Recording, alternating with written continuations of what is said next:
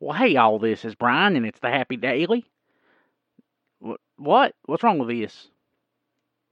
It's been so cold the last couple of days, I ain't even had the chance to do the show, because this confounded mixer thing's froze up, and my audio level's all messed up. Let's see if I can jam this thing. Work, you stupid thing. Oh, no, what? Oh, Lord. Terry, how do I fix this? Come on.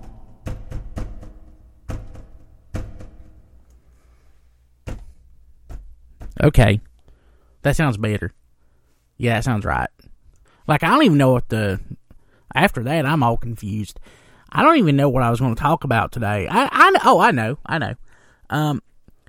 Cause I've been having people ask me, Brian, when are you doing your next serialized story?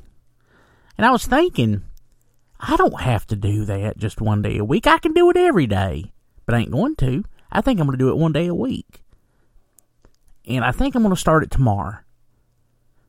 Now, instead of having a story that's serialized, that's just one story, I'm going to have a whole bunch of stories. And yes, some of them may be about cereal. Some of them may not. But I think that you will find them most intriguing. It's kind of like a Wilkes County version of the Twilight Zone. It's kind of like what I'm thinking about. Let's do the first one right now. See if I can get this thing to go again. Imagine a place that exists outside of space and time, where forward is backward and backward is right. Everybody knows everybody, but people look away when they see you at Walmart. Imagine yourself in this place for all of eternity, and when you think you can't stand it anymore, you've taken residence in Wilkes County, North Carolina.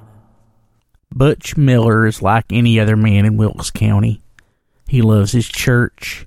He loves his family. But there's one thing different about Butch Miller that sets him apart from other men in Wilkes County. Butch Miller can read your mind.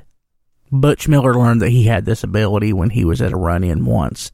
Back in 1992, there was a woman who was standing in front of a drink cooler, and she had two choices in front of her. She had the opportunity of buying a Coca-Cola or an opportunity of buying an RC Cola. He looked at that woman, and he thought real hard for a second. And he just knew what was on her mind. She was going to grab her a Coca-Cola. And wouldn't you know it, that's exactly what she did. Now, Butch's ability does not work all the time. But when it does work, it works every time. A couple years later, it was Easter Sunday morning, and Butch had a flash of brilliance. He knew that he had connected to the mind of his pastor, and his pastor was going to read from the book of John. He was going to read about the resurrection. After the service, Butch came to his wife and he told her that he had read the pastor's mind, and that the pastor was going to read from the book of John. And his wife was amazed. And his wife said, surely this is a gift from God. But little did she know this was no gift at all. It was a curse, because she and her husband Butch lived in the Wilkes County zone. Having experienced this strange power again, Butch decided that he would try to exert his own will on another person. Because if he can read someone's thoughts, maybe he can influence their thoughts as well. Not being a foolish man or a man who believes in coincidence, Butch went back to that run-in where he first experienced this ability. And he went back and he observed people go into the drink cooler. First he saw a man who was standing at the same spot the woman was standing in.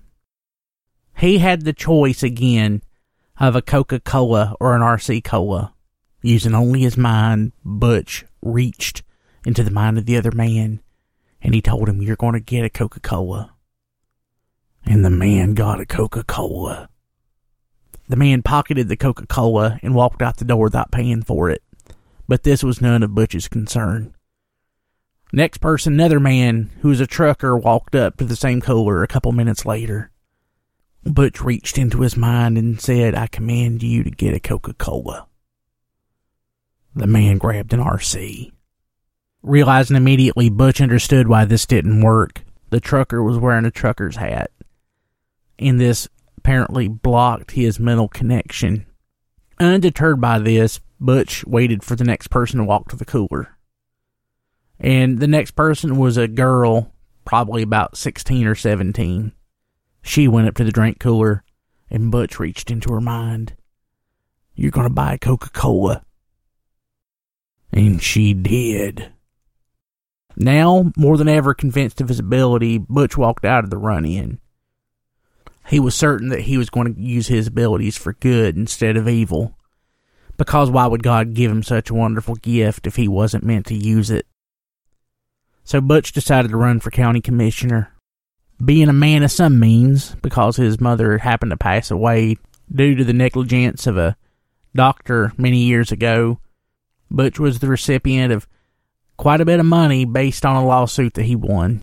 Butch was able to put forth some of that money into a loosely organized but well-funded campaign for county commissioner. Butch promised himself, though, that he would not use his powers to influence the election.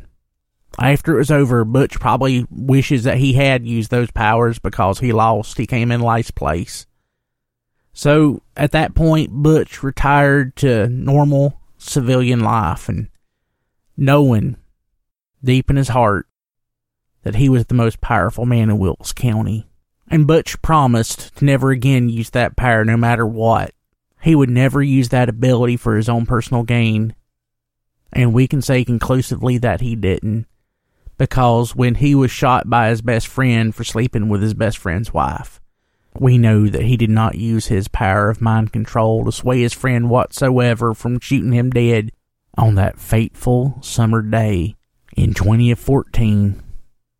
The end.